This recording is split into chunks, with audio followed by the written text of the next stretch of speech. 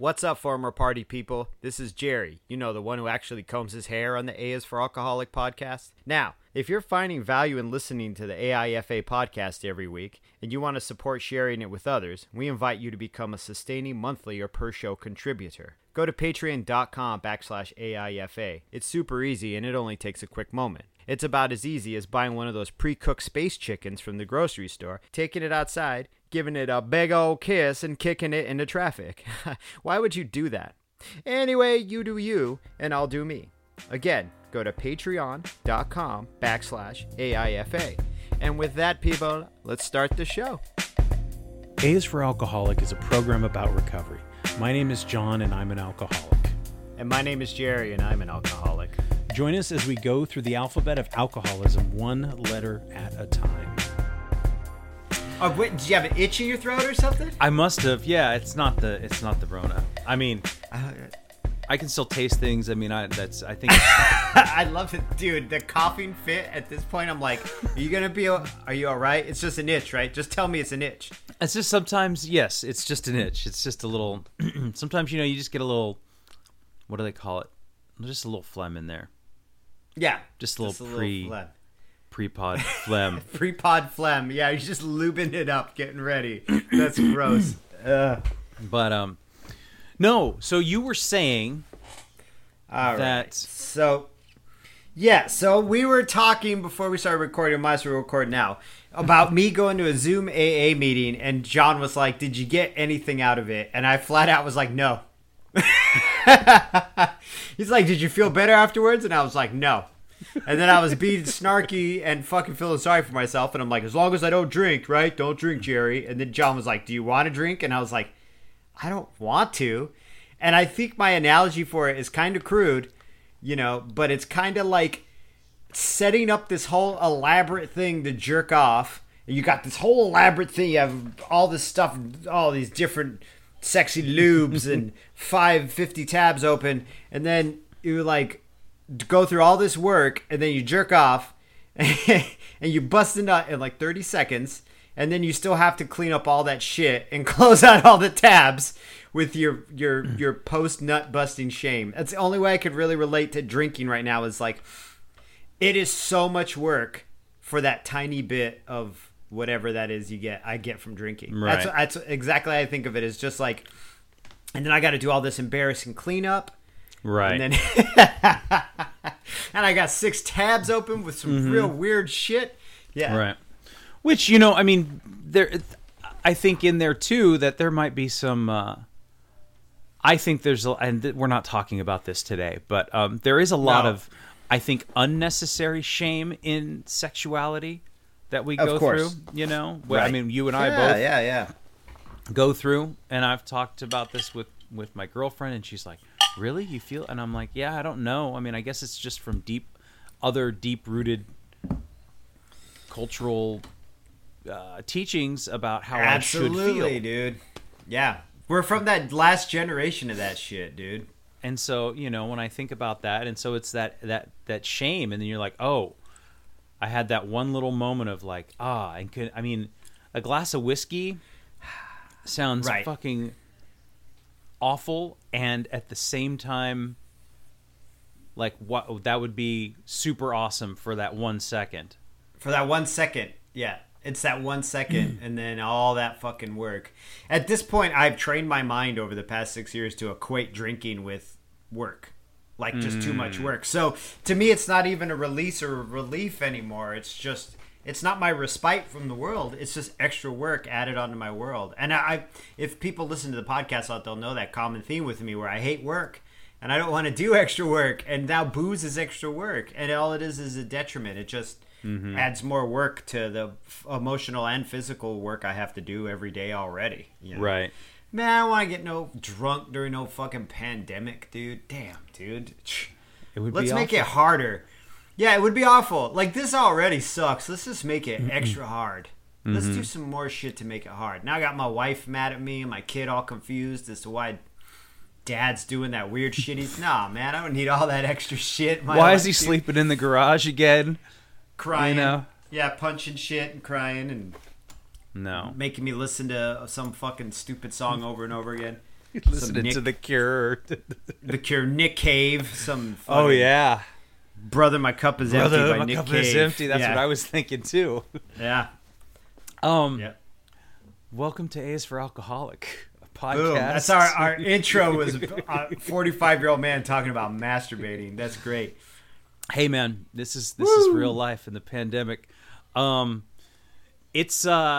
It's a trip. It doesn't always make you feel good. It doesn't always bring you the comfort that you want, those things, And so yeah, I think I would say that one cool thing I heard in a meeting was that sobriety is like a stool, right? So it has like 3 legs, and whatever those 3 legs are for you, maybe one is service, maybe one is meetings, one is program.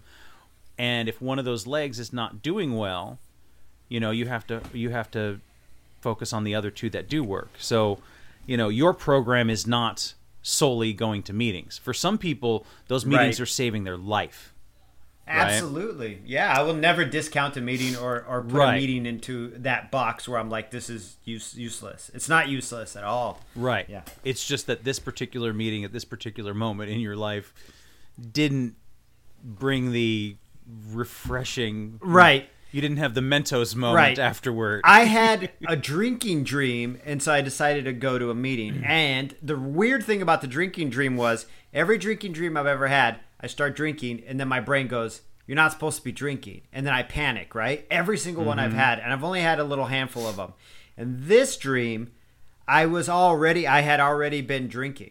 Like, my dream now in my mind was like, hey, you're a drunk again. You're just a drunk asshole again, and that's your life. And I had accepted it in the dream. Like, my mindset was like, well, this is what I am, so I guess I fucked that up. So here I am, and this is what I am. So this is what I do now. And the acceptance of it scared the shit out of me, that I had accepted it. Like, I woke up not patting my body to make sure all my limbs are still there. I woke up, like, hard. Like, not hard, that's the wrong word. I woke up, like, in my mind, hardened in my mind, I guess. Yes. This is still the wrong word for it, but it was a difficult awakening. Like, it was heavy. Like, I was kind of bummed. I was like, damn, that part of me accepted it again. Like, that old part of me that lies dormant right now just kind of walked up and was like, all right, I got this. Yeah, this is what you are now. Remember? And I was like, I don't want to remember, though. Yeah. So I had to go to a meeting. And I shared that, and I watched everybody's little heads nod on the Zoom camera, so I know they can relate. I know they can relate. It's just, But that being said, like, I haven't really thought about it in the past few days either. So those things come and pass. If I start obsessing on it, then I'm calling you and being like, what do I do, man? This is kind of stupid. Yeah. Oh, shit. But I dropped something. It's good to have somebody to be able to call, but you have more than just meetings at your disposal to help you keep yourself in check. I got tools to use. But the meetings also, sometimes I look at the meetings as a place I go to, like, re-hone my tools. Do you know what I mean? Like, I'm like, oh, this blade of recovery needs sharpening. Got to go to the old shed and sharpen it up. And then I go and sit with all the boomers, all this, and the boomers show me how to do it. Because you asked me how it was, and I was like, it's mostly all baby boomers, which is fine. I love them. They're all right. I mean, they did some shit, but our generation did some shit too. So Yeah. Yeah. Well, you went. I mean, that's the thing is that you knew what to do, right? Even if you were like, man, I feel bad, I feel terrible. God, why did I have this dream? Right. And they're not fun. I mean, I've only had a handful in the beginning, and I haven't had one in a very long time. But they're extraordinarily emotionally heavy. Yes. They feel real in the moment, especially with, like, you want to talk about the guilt and shame. I don't need to. I mean, maybe it's just a pleasant reminder in this pandemic of what you do not need. Not a pleasant and unpleasant reminder. Yeah, yeah. Not a pleasant reminder. It's just one of those things, man. It's just it is. I'm an addict. I'm addicted to alcohol, and or I was addicted to alcohol. I mean, mentally, I don't know, spiritually, whatever, I still carry that addiction, but the brain goes there. So I have to understand physiologically that shit happens. It's just the chemistry in the brain. Yeah. Is it a sign that my program's not working? I don't know. I mean, I feel sad, but who the fuck doesn't feel sad right now? If you're like bright siding this shit like way too hard, I'm gonna be like, you're wild, you're fucking drunk, you know. Like my wife bright sides it, but within reality, she's like, this sucks, and we need to find something that shimmers in this, or I just can't make it. That's how my wife is, you know. Me personally, I'm like, this is all just hot garbage, and you're the one thing that helps me bright side it. But if you're just rolling out like, I'm working on my sourdough, working on my body, everything's great, I'm like, you're taking Adderall, like there's something going on with you. What's our letter for today? I'm so glad you asked, Jerry. Yeah, let's get in this into bright that. mood of yours. Oh man, I'm so sorry. Yeah. It's all right. I today our letter is M, and M could be, we can still change it midstream if we need to, would be my favorite things in sobriety or of sobriety. Fuck. So I'll lay a big old turd on that banquet table. Hey, at least it's steaming. No, right? we There's could the bright absolutely do this though. We could absolutely do the yeah. So I wrote down some things in my journal, but jeez. I'm not going to read them verbatim. But I'll just use it as like a jumping off point. I'm just fucking with you. You can read your journal. Read us some of your poetry, John. Would you like to hear my one about the orange skies of the West Coast fires? Oh, jeez. Yeah, I know. It's probably good, actually. I thought you were working on your dad joke material. Let's hear your favorite things in sobriety. So, I'll start with one, and I want to talk about my relationship with my girlfriend, which wouldn't exist, and we're coming up on 5 years and together, which is amazing to me. Like 5 years. That's a long time, right? I've never had a relationship this long, and I've never had one as healthy and happy and open and honest and communicative. And so when I think about every other relationship and or just even, many of them, as you know, were not relationships. They were like fucking hookups or me abusing and manipulating and right. It was just hurting people. Two drunk people doing shit. Exactly. Yeah. And so, when I look at how I'm able to develop that and be present, I'm going to start using all the usual jargon that we use and all this stuff, but it's really important. And so I don't think that relationship, it never would have existed had I not quit drinking and had I not been interested in developing my program of sobriety and recovery.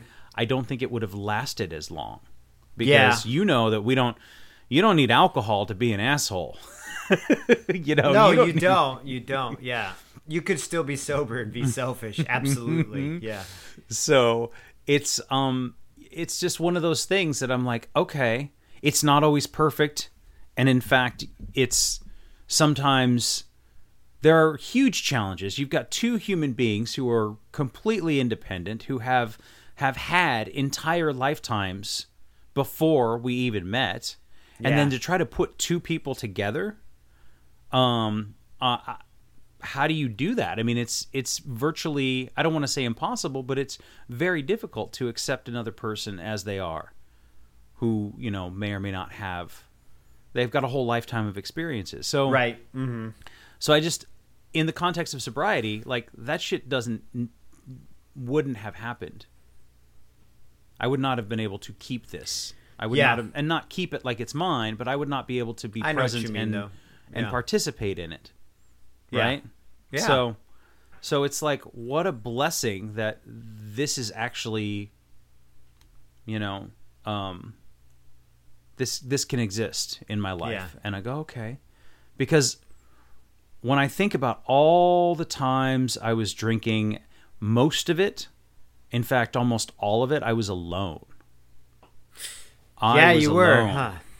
And there were a couple, relationships, but like they were short-lived and not done well, to say the least. Right. But it was. I never, like we'd go out drinking and I was never interested in hooking up at the bar. Yeah. Like it never really occurred to me.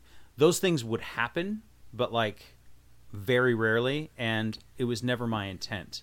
Right. You know, as a bartender, I would see dudes going in there and like trying to talk to girls all the time, and I'm like, Jesus Christ, just get drunk Right. like a fucking decent human being.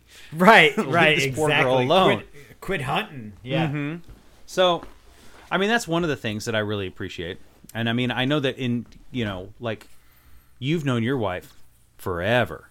Since we were kids, dude. Yeah. So, I mean, it's almost, I don't want to say easier, but you've grown up together in some ways, in a way that is, a lot yeah. of people haven't. Right. It's very Right. unique to know somebody. It is since we were really kids. unique, and I feel really lucky for that.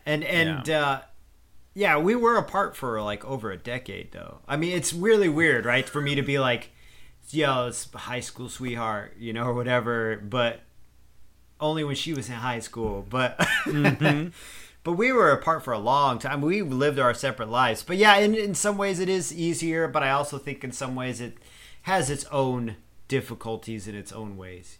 Being married with a 10-year-old and navigating those domestic things that I never ever pictured myself navigating. Even 10 years later, I'm like, what the fuck am I doing right now, dude? Like, Yeah. Whereas my big goal is to maintain a companion, a companionship with my wife, but then at the same point, like, my big fears nowadays are like fucking my kid up. Like, I don't want to fuck my kid up. So like every day I'm like, I'll lose patience, or I'll get frustrated, or I'll say some shit in front of her that's overtly negative because I have no filter sometimes, and then I'm like, damn, am I fucking this kid up? And then I gotta sit down with my wife and be like, man, I don't want her to grow up like I did. You know what I mean? Mm-hmm. Like, yeah, that's the one thing, man. Like, I don't want my kid to grow up like me. Like, I want her to take parts of me, but not, I would only want her to skim just the nice cream off the top of that shit. Well, yeah, I mean, that's part of it, and that's part of what you're like, well, here's what I want to impart upon you. And of course, we can't control that entirely. Kids No. see what they see, and they pick up Right. things that when you're not even looking. They interpret their own shit their own way. But I'd say that's one of my favorite parts of sobriety is being present and aware of what's going on. And having that actual present thought, and then being able to analyze that thought and then accept it, just like the way you said it. Like, she's just like with you and your girlfriend, you have two adults who have lived an entire life. She is starting to live a life, and so she is processing in the way she processes. And I think I know if I were still drinking, I wouldn't be able to recognize that, because we live in the bubble, right? Like, we live in our little self-absorbed bubble, and everybody else is just this bit player in our play, And that's one of the most valuable things that working, not even getting sober, but just working in recovery has shown me, is that, like, I'm not the center of all this. I'm just part of it. I'm just one of the pieces of it, making it move whatever direction it's moving, Yeah, man. And so that's one of my favorite things, is not only being aware of like what my actions are with my family, but also knowing that, like, I am not thank God I'm not the center of the universe. Oh God, dude. Right? Like, wouldn't that be I universe thought I would was, be in trouble. though, man. Yeah. Yeah, I thought I was forever. I thought everything revolved around me, and now I'm just like, that pressure's gone. Like, okay, if I show up to the podcast in a bad mood, it's my fault. Like, it's partly my fault, but I'm not going to ruin John's life. Do you know what I mean? Like, I'm not going to reverberate out shit waves on everybody, or try not to, And that mood will turn around if I just ease it up. It always does. Yeah. Yeah. I mean, I think, and relationships in general, I Yeah. think are something that previously was not, I don't want to say non-existent, but they were so they were flammable. All of my relationships, my friendships, my work, not just like intimate ones, but friendships, work relationships, coworkers, Right. Anybody I would meet. Everything was so flammable in my life, and and I was running around with a fucking blowtorch. You know what I mean? Yeah, Like, absolutely. Yeah. So there was no time to even listen, and like, I think about that now too a lot. I do these, I talk to other people for the podcast and other stuff, and I really try hard. And even when you and I are talking, it's very easy for me to come to this and have an agenda and have a outline and know where I want to go and where I want to kind of guide the conversation. But I feel like the best podcasts, the best conversations that you and I have are the ones where I'm actually listening to you and waiting to kind of be inspired by something you say, not rather than just like, yep. You're welcome. You're welcome, John. I'm holding this whole thing together now. Exactly. Holding this whole thing up. But that didn't exist before. Right. In those relationships. Right. Mm-hmm. The transactional, right? So transactional relationships have no longevity because eventually someone runs out of shit to give you. And so you're like, well, why am I going to give to you if you're not giving to me? Right. Majority of the relationships I had were transactional. You give me, and then I give to you if you give to me, you know. Yeah, be it whatever it is. You give me booze, or you give me sex, or you give me rides, and I'll provide whatever thing it is you need from me, you know, until eventually that well runs dry. At least in my experience, that's what I did. And so, yeah, our relationships need to be interactional. You know, we interact. That's why we hang out. Yeah, sure. And our relationship was highly. I mean, I always feel like there was a underline. There was some genuine love and camaraderie and kinship. Yeah, I mean, I'm not going to discount that. Yeah, but there was a lot of transactional bullshit. Well, you give me and I give you. I was always broke, and you always had bar money. So I'm like, buy me booze, and you're like, Jerry's there for a good time, or he'll do some tattoos or whatever. Well, that too. And I remember when you were making. When you were in the heyday of the cash flow was high at the tattoo shop for you, and you'd be like, "Yeah, I got some of that big boy money. You want to go out and get some whiskey?" And you always used to say that to me. You know, you're like, I don't remember saying that. You would say that, or big boy or money. If I had gotten a big paycheck, and you're like, "Oh, you got that big boy money. Let's go." You know. And I was like, I remember you always saying that, and so it was. There was definitely a level of transaction. Yeah, absolutely. They tore down the Flint Ridge. Oh, thank God. They tore it down. Place I used to live. But I'm sorry, I know, right? This has no context at all whatsoever. But that was that period of time where hanging out was in that apartment complex. They tore that one down, and they tore down the last place you lived in before you moved to Seattle. Oh, wow. The one behind Max's. Oh, really? Yeah. Well, that was a weird place anyway. That creepy stairwell. Yeah. Yeah. It was like a house they'd separated into like 4 different apartments or 5. But they tore. So the past 2 places you lived in Eugene are gone. They're just. And I didn't see Charlton House either. I tried to drive by there last time we were there, and I couldn't find the address. There? I thought maybe I think it's still there. Okay, maybe I just didn't recognize it because it was completely different on the outside. I know, right? And we bring this up during the pod, but the reason why I bring it up is because that was that period of time where I was making money. Is when I first started making not dishwasher money and actually making, more than dishwasher money, big boy money. But it was so there was definitely a level of transaction. And I think another thing, something that one of my favorite things now, and although it is still a constant struggle, is the fact that I have my health. Yeah. And it's so much more important now, especially with all the shit that's going on out there. Smoke from forest fires, pandemic, like just the fucking onslaught of unhealthy out in the world, that just in the physical world, you know? And we've both been very fortunate, and I mean, I know that your area has been hit a lot harder, not only by the forest fires, but which is usually my department in California, but also by COVID. Yeah. And having the health, and I wanted to ask you too about, and this is all kind of incorporated into that. And one of my favorite things is health and running and exercise and nutrition. And you said to me, you're like, "Oh, I got to run for the first time in 2 weeks." And I did the same thing happened for me, 3 weeks after I hurt my back, and then my foot was bothering me. And I'm just sitting there, and then it's smoky outside for 10 days. I know, and I'm like, dude. "Oh my God, why this is not fair." And I'm like, but that's kind of a silly attitude to have, because it's not really about me. Right, but it happens though. It's like your instinct. It's just we'll forgive it. The podcast forgives it. The pod forgives. The pod forgives. Yes. So finding my way to health, and you were a huge part of that, because you just straight up lost weight by counting calories. Yeah. You weren't I'm still even counting. I know. I saw it. And I was like, Jerry logged in 900 days, and I was like, good for fucking him, man, because I kind of gave up on that and been trying to do it a little more organically, and it's not been, it's been up and down, and it's been so fucking hit or miss for me, but that first day where the clear skies, I had the day off, and I went out into the fucking woods, and I just found all these crazy trails, and I'm just out there with like just a pair of shorts and some running shoes on. And right. Is that your video you filmed? Were you at Jack London's place? Yeah. Okay. Yeah. And when you come down, we'll go there. Yeah. We'll go there. Yeah, it's fucking absolutely. amazing. Yeah. But just the idea that, I can be healthy, and it's such an important part. I've said this again, I'll say it. I've said it before, I'll say it again.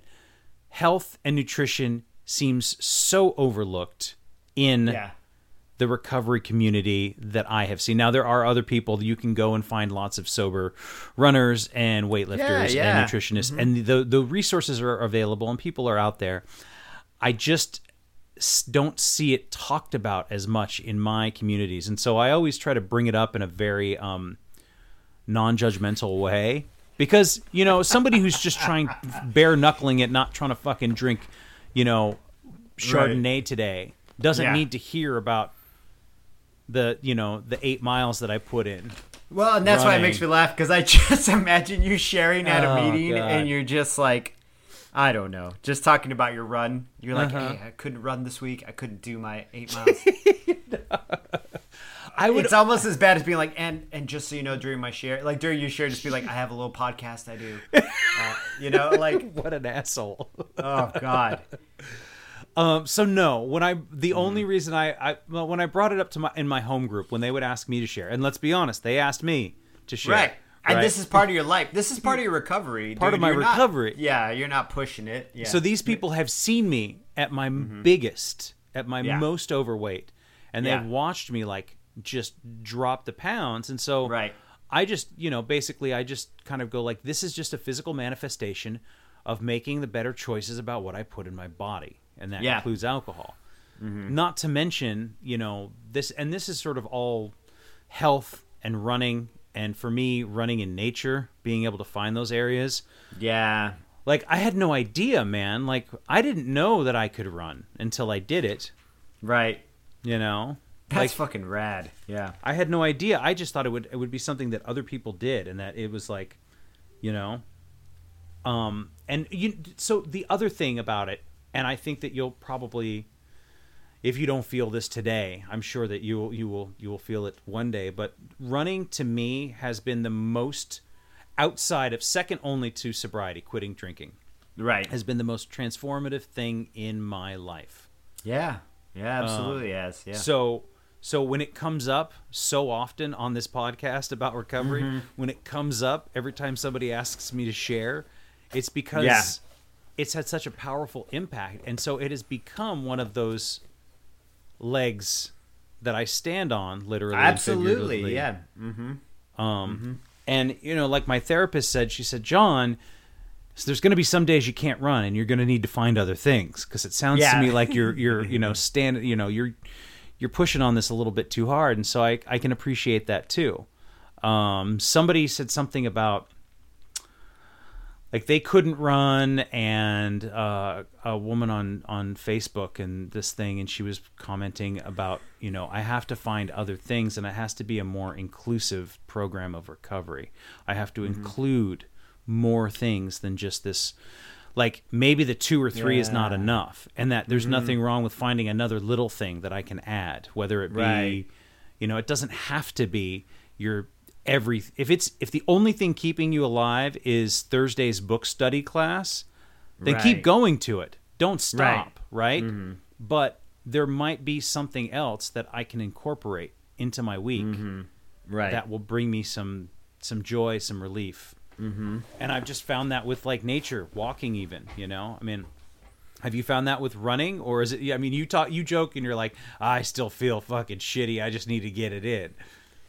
Well, today was a shitty day, but today's a shitty day. There are days where I run where I have like because today is honestly, it's been a shitty few days, but that's all like up here right in my head. But there have been days where I've run and been like really inspired and cleared things out and figured things out. And there are days where I'm running and I'm like depressed and I'm like, I'm in a fucking hole and I can't get out of the hole and I can't run my way out of the hole. And then there's days where I run and I'm like, dude, I am one part of fucking nature. Like I am a tiny little fucking dandelion puff floating in the wind and I have no purpose at all and I love it. And there's like tears streaming down my face and I'm running on like a city trail. I'm not even in nature, dude. It's like that must be some embarrassing shit. Like my ass running down the city trail, you know, with sunglasses on, crying through the sunglasses, listening to some beautiful song and feeling ephemeral. You know what I mean? Like feeling like impermanent. And that's the thing I love about running is that tiny feeling of impermanence. Like I love it. Like I'm just part of one thing that's moving along with everything else. So I do love it. And what you said really struck me when you said, I never thought I could run. I never thought I could do that. I never thought I could do any of this shit. I just started doing it. And the reason why I did it was because I could get sober. If I could stop drinking, why can't I just fucking count my calories? It's not that hard. Like, Jerry, you need to only eat 1,400 calories in a day to lose a pound a week or whatever it was I was doing. So you just got to do that. You just do that, and it's going to be hard. And you're going to want to fucking snack and want whatever it is you want. Then eat popcorn. Eat fucking grapes one at a time. Eat a fucking cucumber. Just eat pickles. I ate a lot of fucking pickles, dude. That's right. I forgot about pickles. I just made some pickles too recently. And so the thing is, like, if I could commit, alcohol's always been my litmus test because it was my fucking greatest love. You know what I mean? It was the thing I thought made me a person, and so I had to get rid of that and realize it was all a lie. And we have talked about the deception of alcohol and alcoholism and the lies your brain will tell you to continue getting what it wants. And if I could drop all that shit, well, why can't I make these adjustments in my life? And the running thing is funny how you took off with it, because I think you started running first, because I was kind of walking but not running, and I was like lifting weights, like lifting my barbell, my little dumbbells, you know, my little 7-pound. I started off with my little 7-pound dumbbells, and then you're like, well, I'm running, and I'm like, well, I want to try running. And so I had a Fitbit, I still wear it, you know, and I had the Fitbit always set to walk, and I would just run a little bit and then walk. And then one day I remember this tangible, like switching over and recording the exercises from walk to run. You know, because you can record each exercise and it'll record what you're doing if you press a button on the side of it. And it's in the categories. So I remember this really significant day where I'd switched the category over from walk to run. I was like, I'm going to commit to running this now. Not just, this isn't, no more walking. This is my big boy Fitbit. No more big boy money. This is the big boy Fitbit category. I don't know if I'm going in circles, but no, I would say everything you're bringing up are my favorite things in recovery. You know, the relationships I have with the people around me, the relationship I have with you, and the depth that we've gone to at this point as friends. We couldn't, even talking to Coda, the depth I've gone to him, and I don't talk to him often, but knowing that, like, there's this part of Coda that is really shining right now, that makes me feel good. Yeah. Dude, you know what one of my favorite parts of recovery is empathy. I never had that. I never felt like I did, but I didn't. It was always a sympathetic empathy, like I felt sad for other people. But to feel good, pity. Like actually feel good for someone else, man, I never had that. I never really had that. So to see my friends doing well, and to see the people I care about being healthy and happy and trying to get their shit together, like, that actually sincerely makes me feel good, which I never gave a fuck before. I'm like, what are you, getting sober, you dingbat? Good luck, dude. You'll be back here. You'll be right back in the fucking hole. You'll be right back here, yeah. Yeah, after these messages, you'll be right back, you know? I'll keep your seat warm, buddy. So I think that's one of my other things, too. I'll throw that in there, is that sense of empathy, and not for the sake of sympathy empathy where we're all crying, but empathy like, good fucking job. I'm really fucking proud of you. You know, to all you guys, you and Coda and a couple other people that I know closely who are just, you know, the friends of mine who I used to drink with who are just sober now, just don't drink anymore, you know. I'm really proud of those dudes. Yeah, for sure. Of those people, those men and women. Yeah. It's I want to go back to what you were saying about your I was going to say Garmin watch, but I don't. It's your Fitbit. And you were talking about, because I don't have a Fitbit. I was thinking about you today in the Fitbit. I wanted to get like I went shopping for one of these fitness watches, And then I saw how much they cost, and I stopped shopping because they're like, you can spend like $600 on a goddamn watch. Oh no, that's too much. But I remember on using my phone to track all this stuff, and having that same thought about the walk versus run, because I would always log it in as a walk, and I logged it in as a walk, and then I was like, well, you can't be cheating, John, and log it in as a run. You know, like, oh, this wasn't a run. And in my brain, I'm like judging myself about what I'm logging in as a walk or a run on a app on my phone. Yeah. Like, I'm having this internal turmoil over this. It's so fucking nothing. It's right? like so it's nothing. Yes. And nobody else is involved. It's just me out there. It's you and the phone. And so at one point I said, you know what, John? It's a run if you say it's a run. So, and that's just how I started defining it. And so it didn't matter whether I stopped and started. It didn't matter whether most of it was a walk. I just said, you know what? I'm a runner. I'm going to start running. These are runs. And that's it. Right. And it can be whatever it is for you. I think, other people have other things, and it doesn't necessarily have to be exercise, but it could be things that just bring you some sense of accomplishment, some sense of flow, some sense of just feeling good about doing something rather than, we as alcoholics spend most of our lives doing less than nothing. Or, you know what I mean? Trying to get away with doing as little as possible. Right. And still getting drunk. Right. So I hear you there. It's just that funny little fucking conflict in our heads that we can't let go of. And it is really but just between you, yourself, and your phone, That being said, I only got my Fitbit was only like $120 or $130, but I'm not going to convince you, but I love using it. It's for me but we both have different processes. Right. Like you would, like when you'd count your calories, you did something weird that I don't do. Like I think you just counted them for the day all at once, or something. But then I would eat that food like 2 days later and not count it. Yes. So you're like, okay, here's my entire day, and you just put it all in as calories and be like, okay, there's my 1,300. Now I just eat up to that point. Whereas I log everything while I do it. Just like you do shit on your phone and I do it all on my Fitbit. And then, what you're saying about it being between you and the phone and this idea you have in your head. Like I'll come home exhausted. Like if I run more than 5 right now, I get headaches, really bad migraines. So I have to work my way into it. I can't push myself, And I know for some people they can run whatever. It doesn't matter. But that's my magic number. If I hit 6, I know I'm going to end up with a migraine later on that day.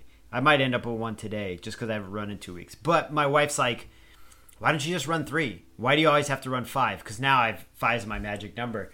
Why do you always have to run 5? And I'm like, because I can. That's why. Just because I can do it now. Why would I not? I run 3 and I'm like, yeah, I can run 3. It's not enough. But why not 5? I can totally do 5. As a matter of fact, I do 6. I can totally do 6. I just don't want the headache yet. So I have to keep moving myself slowly.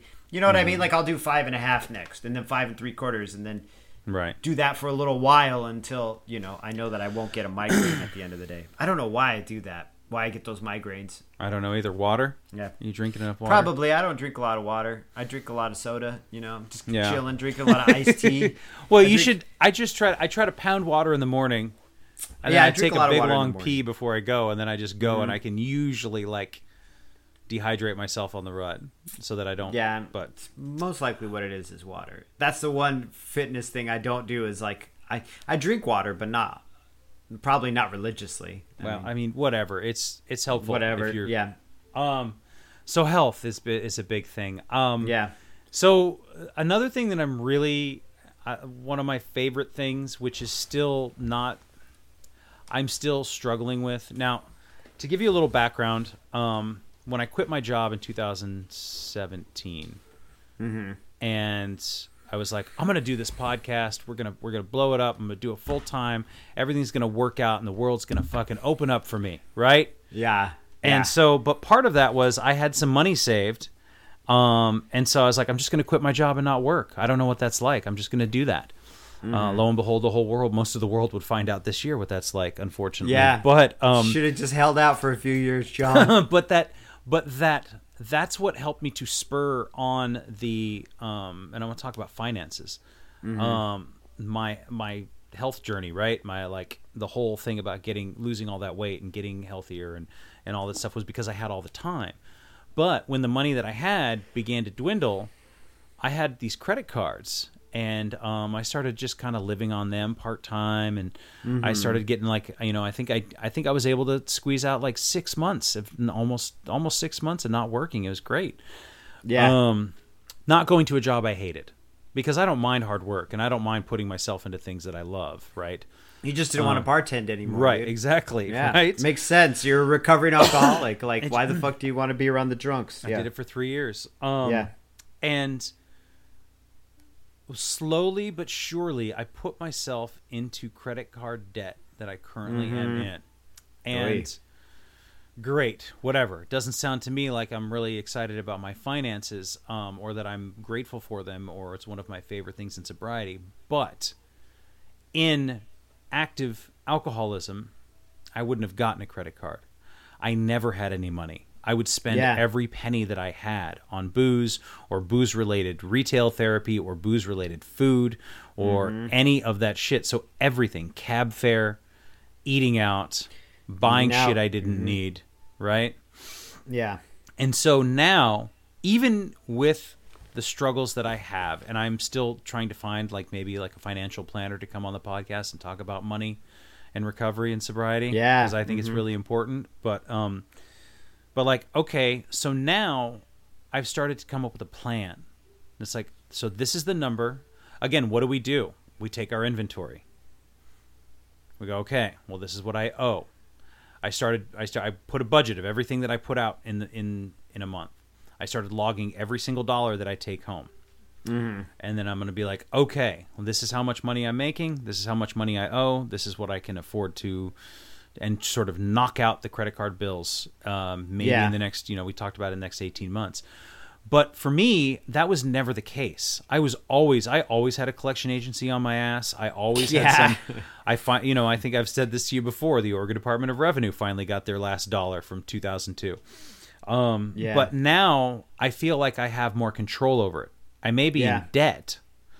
Those numbers may be going in the wrong direction, but I have more control over my finances than I did. And I know that now is not the best time for a lot of people financially. In fact, it's fucking horrible. And a lot of people are probably not, I look at having a job and having income as a blessing. Yeah. Because not everybody has that shit right now. Yeah.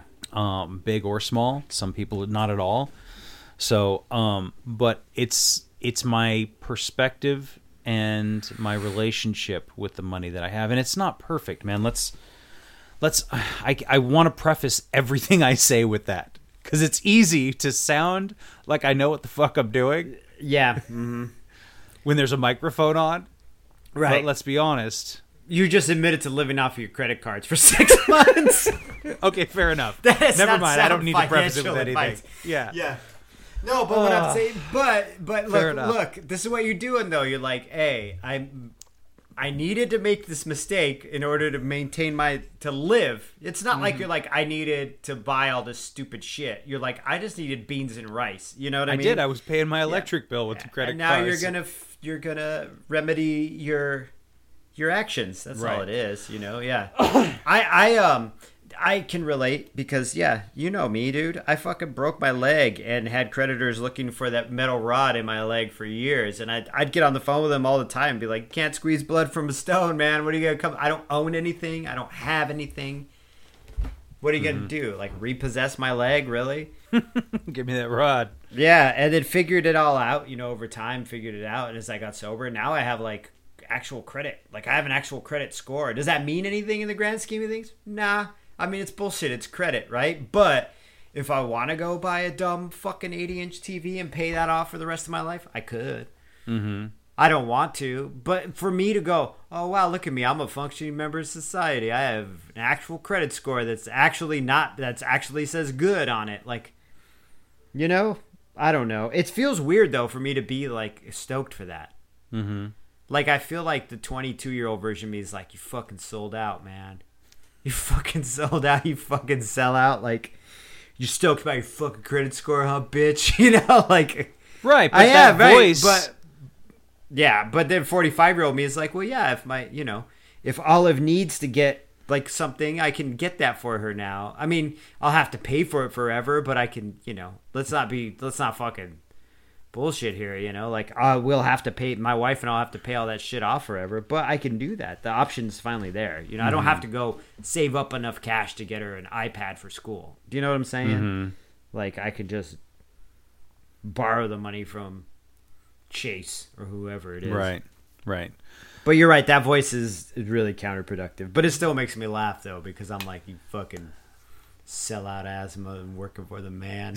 Right? But like that 22-year-old asshole wasn't working for anybody but himself. No. Right. And but coffee corner, like yeah, coffee corner. Fucking $5 an hour, maybe four or five, like five, Jesus, whatever. Yeah. Fucking minimum wage was back then. Oh my God. 96, 95, 96. Yeah. Having to try, like, man, I need to make up enough money to pay my $300 a month rent. When I lived in that house, it was 180 on Charlton for my share of the room. For your share. That's like nothing now. But back then, that was like everything. A big fucking number. That was a big number, yeah. I can't believe that. That's crazy. $180 a month? Woo! Anyhow. If we had 180 extra, we would have been walking around in, like Coda, like with our gold. I brought him up a couple times, but that was so funny where he's talking about how he has a collection of gold Cazal. Those are like the Fat Boys glasses, the old 80s hip hop glasses. Dude, that's that retail therapy, that sobriety. Yeah. Amazon, click away and get some new shit and feel good when it comes. Open up your little package and, And you're like, where the fuck am I going to wear this t-shirt? I'm in fucking quarantine. Like, I got to do some t-shirts, right? And I was like, yeah, these are going to be dope. But where am I going to wear them to? Like, I don't even go to the store, dude. Like, right? Barely, yeah. I'm not going to run in them. Yeah, exactly. Too, like, I think about my love of nature and being able, like, I feel very fortunate to live where I live. That there's lots of parks and stuff like that. But I have a memory of going on a couple different hikes, one here and one years ago in like Washington, and hating every single fucking minute of it. Like it was either a group thing or like a girlfriend thing or whatever. And just thinking like, I don't want to fucking be here out in nature and this is miserable. And why can't I just be sitting on a bar stool with a drink in my hand? That's where I belong. Yeah. That's where I'm most comfortable. And just the level of misery on going to Jack London Park. I went years ago with a group from work, from a restaurant I worked at, and it was like 8:00 in the morning, and I'm hung over, and I'm so big, sweating it, and just hating it, and not dressed properly. I think I had jeans on and some fucking Fluvogs or something. Yeah, like you absolutely had jeans, Fluvogs, and like a polyester shirt on. Like it was just wrong shit, and so you're bringing it back. Yeah. So the memories. So and now I can't wait to get out there. I got some shit to do tomorrow, but I'm definitely gonna go get out there and just have some time out there, and it's almost like church in a way for me. There's definitely a spiritual connection with nature that I had no idea about before. Yeah. I know that you do mostly, you do most of your running. I would find more trails out here, but I just don't want to drive out there. Yeah. That's it. That's all it is. If I could just drive out there, then I'd be like, because I'm listening to you talk about being out in nature and I'm feeling envious. Like, man, I need it. The end of my track I run goes into a little nature trail that's about half a mile or 3/4 of a mile that I usually will tack on at the end. But I don't, I'm unfamiliar with the trail. I don't want to get lost out in the woods here too. Like that would suck. But I mean, literally, this isn't the woods. Like I can see backyards and shit. So. But yeah, so it's just that level of connection and whatever it is for anybody listening. It doesn't have to be. It doesn't have to be going to the park, like going to dude. But there's something special about it to me that I had no idea about. Right, and I can absolutely relate with those walks where a girlfriend's like, "Let's go for a hike," and you're like "Yeah," because you're all drunk, and then the next day you're like, "I'm gonna have to shit out in the woods." Like, this is awful, right? I mean, that's another thing. Just the physiological problems that I don't deal with anymore. That are Like, I'm healthy dude. and I feel good, and Yeah. nature is there, and I have things that I connect with. You know, you like, and I know that you're doing more artwork, and a lot of it is commission stuff, so it's not necessarily for you, but it's different though. It's different. No, it's different from tattooing because I'm actually exercising a muscle I like to exercise. Right. Yeah, it's like exercise. Like, these aren't for me, but they are for me in a sense because, I'll paint your fucking dog. Like, I'm not really a dog person. I have become more of a dog person painting people's dogs. Like, I like dogs more now that I'm painting them because I can look at their dumb faces and their stupid eyes and be like, you're hilarious. You fucking eat turds or whatever. But I exercise. It's exercise. It's meditation and exercise. And I put on a book and just fucking paint hair around a dog's eye and just love it because I'm like flexing that muscle. So right now I'm working on a commission portrait of a person and I'm like loving it because I'm like, I get to paint skin. You know what I mean? Like, I get to paint, like, I get to get into it. That's why the other day you're like, let's have this meeting. And I'm like, dude, I got to get out there. Like, this person's been waiting and I've been waiting. Like, and I was out there for like 5 fucking hours just listening to the stand and painting skin. You know, like, I love it, dude. That's awesome. My church. Yeah. I know. I mean, I think about that because I don't I'm still struggling with, you know, my hours and my job and you know, things like, so my schedule's, I haven't found a groove just yet. Yeah. And I loved the groove that I had where there's been a couple of days I've done it where I get up at like 5:30 or 6 in the morning and I just have like a couple hours to kind of just wake up and read and write. And I want to get more into that, and that's coming, I think, again. It's just, but finding that groove with like something that you love, especially when you talk about painting, and I was out there for 5 hours, and you know, stuff like that your daughter, I think sometimes you don't think about it, but she's like, Daddy's in the, you know, why is Daddy spending so much time in the garage? And it's like he loves to do this thing, and like, she comes out with me sometimes. She has a little canvas she paints on. Yeah. So, I mean, I think that's something to think about, too. And you're like, I don't want to fuck up this kid. It's like, well, right, I mean, exactly. I think just your life is a good lesson for her or your day. I don't know. I'm not. This is so funny. What's Daddy doing out in the garage for 5 hours? Like, drinking and masturbating. It could be something. It could, you know, I mean, it very easily could have been the other way around. Absolutely. Oh, yeah, because I drank and painted in the garage. I mean, that's what I've always done. I remember someone at work being like, well, you don't paint anymore because you're sober, right? So it's not the same. And I didn't have the heart to be like, no, I don't paint because this job I'm doing right now takes all that inspiration and pushes it into a different place. And I don't, I feel I'm too tired. Like, this takes everything out of me, you know? Yeah. But I paint and drank a lot. That was my shit. I burnt cigarette incense and drank a fifth of whiskey painting. And then have to go and fix everything the next day. Or destroy it. Or punch a hole through it and, you know, tear it in half. Oh, yeah, I did that. Smash it with a fucking hammer. I've done all that shit. This ain't about my greatest hits, though. It's about a compilation album. Oh, but yeah. I don't know, man. I think, too, something that I learned this year and very recently, and I haven't done any research on this idea that I've had.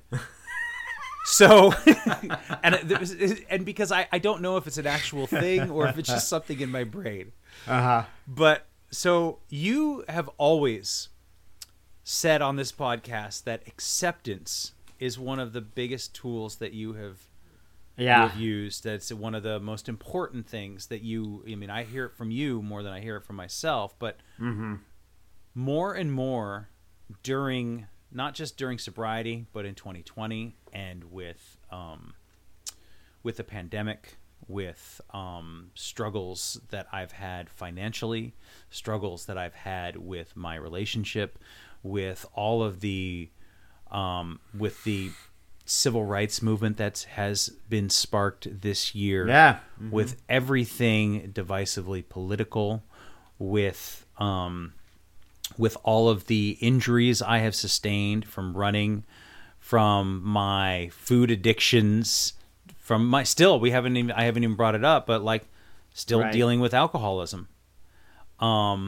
This acceptance and this idea of acceptance, like, And I started to think about, like, what would it mean to just accept everything as it is? Like, and I started thinking about this idea of radical acceptance. Right. And so I don't know if it's an actual thing or not, but I'm making it one today for me.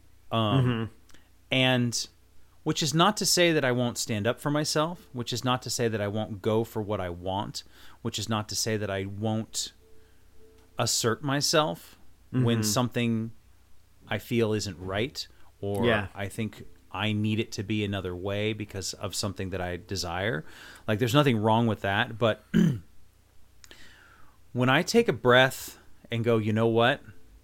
This is the way it is. And if I truly, truly fucking believe, if I'm going to have any real kind of faith in this higher power that I don't fully understand, but that's part of the recovery and part of the getting over the alcoholism and spiritual awakening and epiphanies and all that stuff, then I have to accept it as part of the greater good, no matter what it is, no matter who's in my face saying something, right?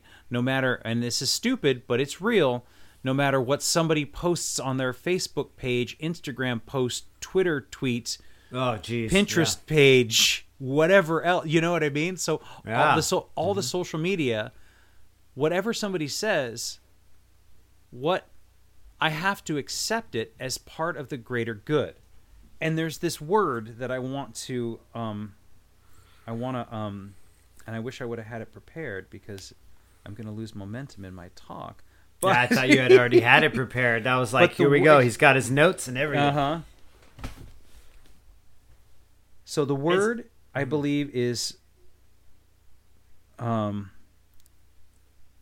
believe it's telelectic is the word. Am I wrong here?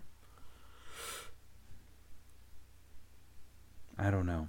I'm going to have to find it now. God damn it. This will be the little added part. You're like, footnote. The word is. So I believe the word is telelectic, and the idea of the word is that everything is happening for a reason, right? And we hear this a lot. Yeah.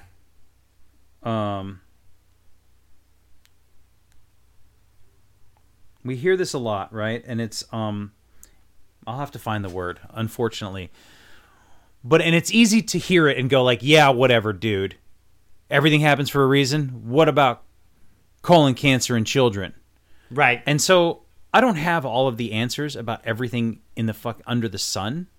Like, I don't have those, but I don't need to have those, right? I just need to accept things for me, for today, and what I need to get through my day and not drink. Mm-hmm. Yeah. And so, like, okay, something bad has happened, something horrible, there are any number of bad things that are going to happen in my life. You know, my mother is going to die one day, right? People I know and love are going to die. I'm just using that as an example of something that's inevitable. Yeah. It's valid, though, yeah. So how am I going to deal with that? Right. Am I going to... There's nothing wrong with processing emotion. There's nothing wrong with crying and grieving and all that shit. It's great, yeah. But the idea of fighting against it or resisting it, you know, Buddha says suffering is just resisting what is. And so I'm really, really trying hard to, when somebody comes at me with something, whether it's whatever the issue is, that I go, okay, I accept that. And that it doesn't have to get under my skin, right? I heard this in a meeting one time, and this old crusty guy got up, and he had this amazing, beautiful share. And he said, you know what, man? We all got buttons on us. Mm-hmm. And people see them, and they love to push the buttons. And he said, part of my recovery is getting rid of all those buttons. Yeah. And I was like, that's what it is. It's this radical acceptance of everything. Yeah. Everything. And you know, what makes you angry? Well, what part, again, the fourth step, then my sponsor was like, add that last column. What is your part in this? Yeah. Am I angry at something in the news? Okay, well, maybe turn off the news. Or you know, you're absolutely right. Maybe I'm pointing a finger at you a little bit, but yeah, no, you're pushing some buttons over here, damn it. But this is right, though. I needed to hear this. You keep going, but I do need to hear this, though. And this so is exactly I think what I needed. But the thing is that yes, it's about letting go of those buttons, because there's going to be no shortage of people who are going to want to push them, and they're going to look for you, you know. And I've worked with people in the past who are nothing but trolls and just like to fucking poke and prod, right? Yeah. And so it's like that entire fucking tattoo shop I worked at. It was all troll breeding ground. Except for like one dude. But it's like me. But it's for me getting rid of those buttons, because if I don't have those buttons, then they can't bother me, and I can be more focused on the things that I want to create and do in my life. Correct. For me. So that's my new thing that I am trying and calling radical acceptance, that I just honestly thought about and came up with in the last week and a half. I love it.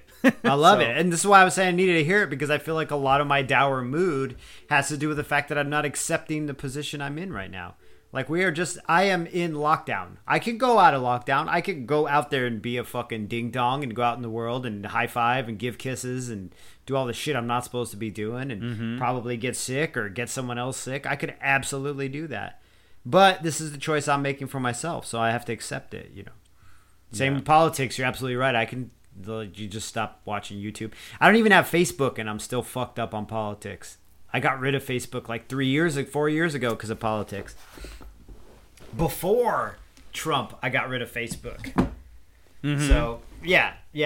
But so it is what it is. I'm the one. You know, I've deleted Twitter twice already and gone back on it, and I don't know, man. I don't know. I just gotta stop doing that shit. Yeah. Yeah, I'm probably gonna dump the Facebook this year at the end. I mean, it doesn't help me with anything. If I could get rid of Instagram now at this point, if people weren't messaging me for commission paintings, I can't. If I was getting nothing out of Instagram, I would have dumped that too. Mm-hmm. Absolutely would have dumped it. Yeah, but I'm actually getting work through it, so I'm like, well, fuck, Zuckerberg. I guess I gotta play your little game. Because you're coming at me personally, right? Just gotta, dude. I would say you got to get on TikTok, but I think the ban's already in place. So I already have TikTok. Oh, that's right. Yeah, I'd be watching that shit and being like either confused or laughing most of the time. Basically, young right? People confuse me, but I love them. Isn't that hilarious that we're at this age where I'm like watching somebody who's in their 20s and I'm like, what the fuck are you trying to say? And so part of me, like, sometimes I'll get into it and I'm like, okay, I need to go Google that word and find out what the slang is. Mm-hmm. You know, when somebody says no cap. And I don't know what that is either. It basically means, what does it mean? It means like totally. Like, oh, no, there's no cap on it. Like, I'm being real with you. No cap. Or does it mean I agree with you? Anyway, it's being honest. Yeah. Anyhow, look it up. But it was funny because we were talking at the restaurant about a larger party. It was like 10 people, and you know, when they put a chair on each end of the bigger party, they call it a cap. And so our manager was like, "Yeah, no, we'll do 5 and 5, no cap." And I didn't want to say like, yo, I'm being real with you, dog. Gen Z. You know, he's using no cap. He wasn't using Gen Z slang. He was just talking about the cap on the end. Do you say it first or last? Am I like, yo, John, no cap? I fucking love butts. I think you'd be like, I love no butt. I love butts, no cap. I think you say it at the end. I love lady butts, no cap. No cap. I think so. I think that's 2020. How you say it. So I found the word. Okay. And I was very close. It's teleological. Teleological. Okay. I was over here looking at teleelectric on my phone too, just finding weird websites. Right. Mm-hmm. Teleological. And this is the thing that struck me, and I think there was a guy by the name of Ezra Klein, and he does a lot of political reporting, and I really like him. I know the name. I'm familiar with it. Yeah. Mm-hmm. Extraordinarily intelligent to listen to him talk about these big ideas. But anyhow, so teleological and of or relating to teleology, the philosophical doctrine that final causes, design, and purpose exist in nature. The doctrine that final causes exist, meaning that everything happens for a reason, which is for me, sometimes impossible thought to hold, but especially when I'm in pain or I'm frustrated or I'm angry or I'm sad. But it's like, if I accept the sadness as part of whatever the greater good is, then it can't be bad. And that helps me to ease the sadness and work through it a little bit better. Right. That there'll be a product, a beneficial, or not even a beneficial, just a product at the end of this. There will be a product, something that I need, or something yeah. that I want, something that I require. So that's my new. That is my new philosophy, Jerry. I haven't, like I said, it might already be out there in the world, and if it is, great. But well, we'll report in next week and see how you're doing. It'll all just be part of the plan, bro. I don't know. It's all part of the Johnny's plan. My higher power. You know, and it's funny. I also have to laugh at the dichotomy of my life sometimes. We did the episode where I talked about being a bartender. Been a dichotomy. I have to go now. I have to get out of here. Because I have to go help make some sangria for next weekend at the restaurants. Nice. So I got to go get knee deep in about a case of wine and some fucking Midori. Fucking gross. Good luck. At least you get to wear a mask, dude. Exactly, right? You don't have to smell it. Yeah. Is there anything else, Jerry? Are there any final parting words for... Nah? Nah, fuck that. Just, you know what? It'll be okay. I needed to hear you talk about acceptance because I think a lot of my problems right now not only are psychological because I have, fucking chronic depression, but on top of it, I think a lot of it is triggered by being not accepting what's going on around me and trying to fight against it. So I appreciate hearing that. So I would say, yeah, that's it. Cool. On my end, just I needed to accept some shit. And if you're out there listening, you'll be all right. Just roll with it. Just don't do what we tell you, but just listen to what we're saying. You know what? I don't want to say any of that shit at all. Let's just forget I said that. Just Don't do anything. We're grateful that you're listening. Yes, thanks, and John. we hope that you find some nuggets of truth and help. Right. In some of the rambling musings. Right. Thanks again for listening. Our music, as always, is by Neglect. You can find more of his stuff at neglect.bandcamp.com. And you can find us on all social media platforms that matter: Instagram, Facebook, and Twitter. And you can reach us at aisforalcoholic@gmail.com. Talk to you later. Yeah.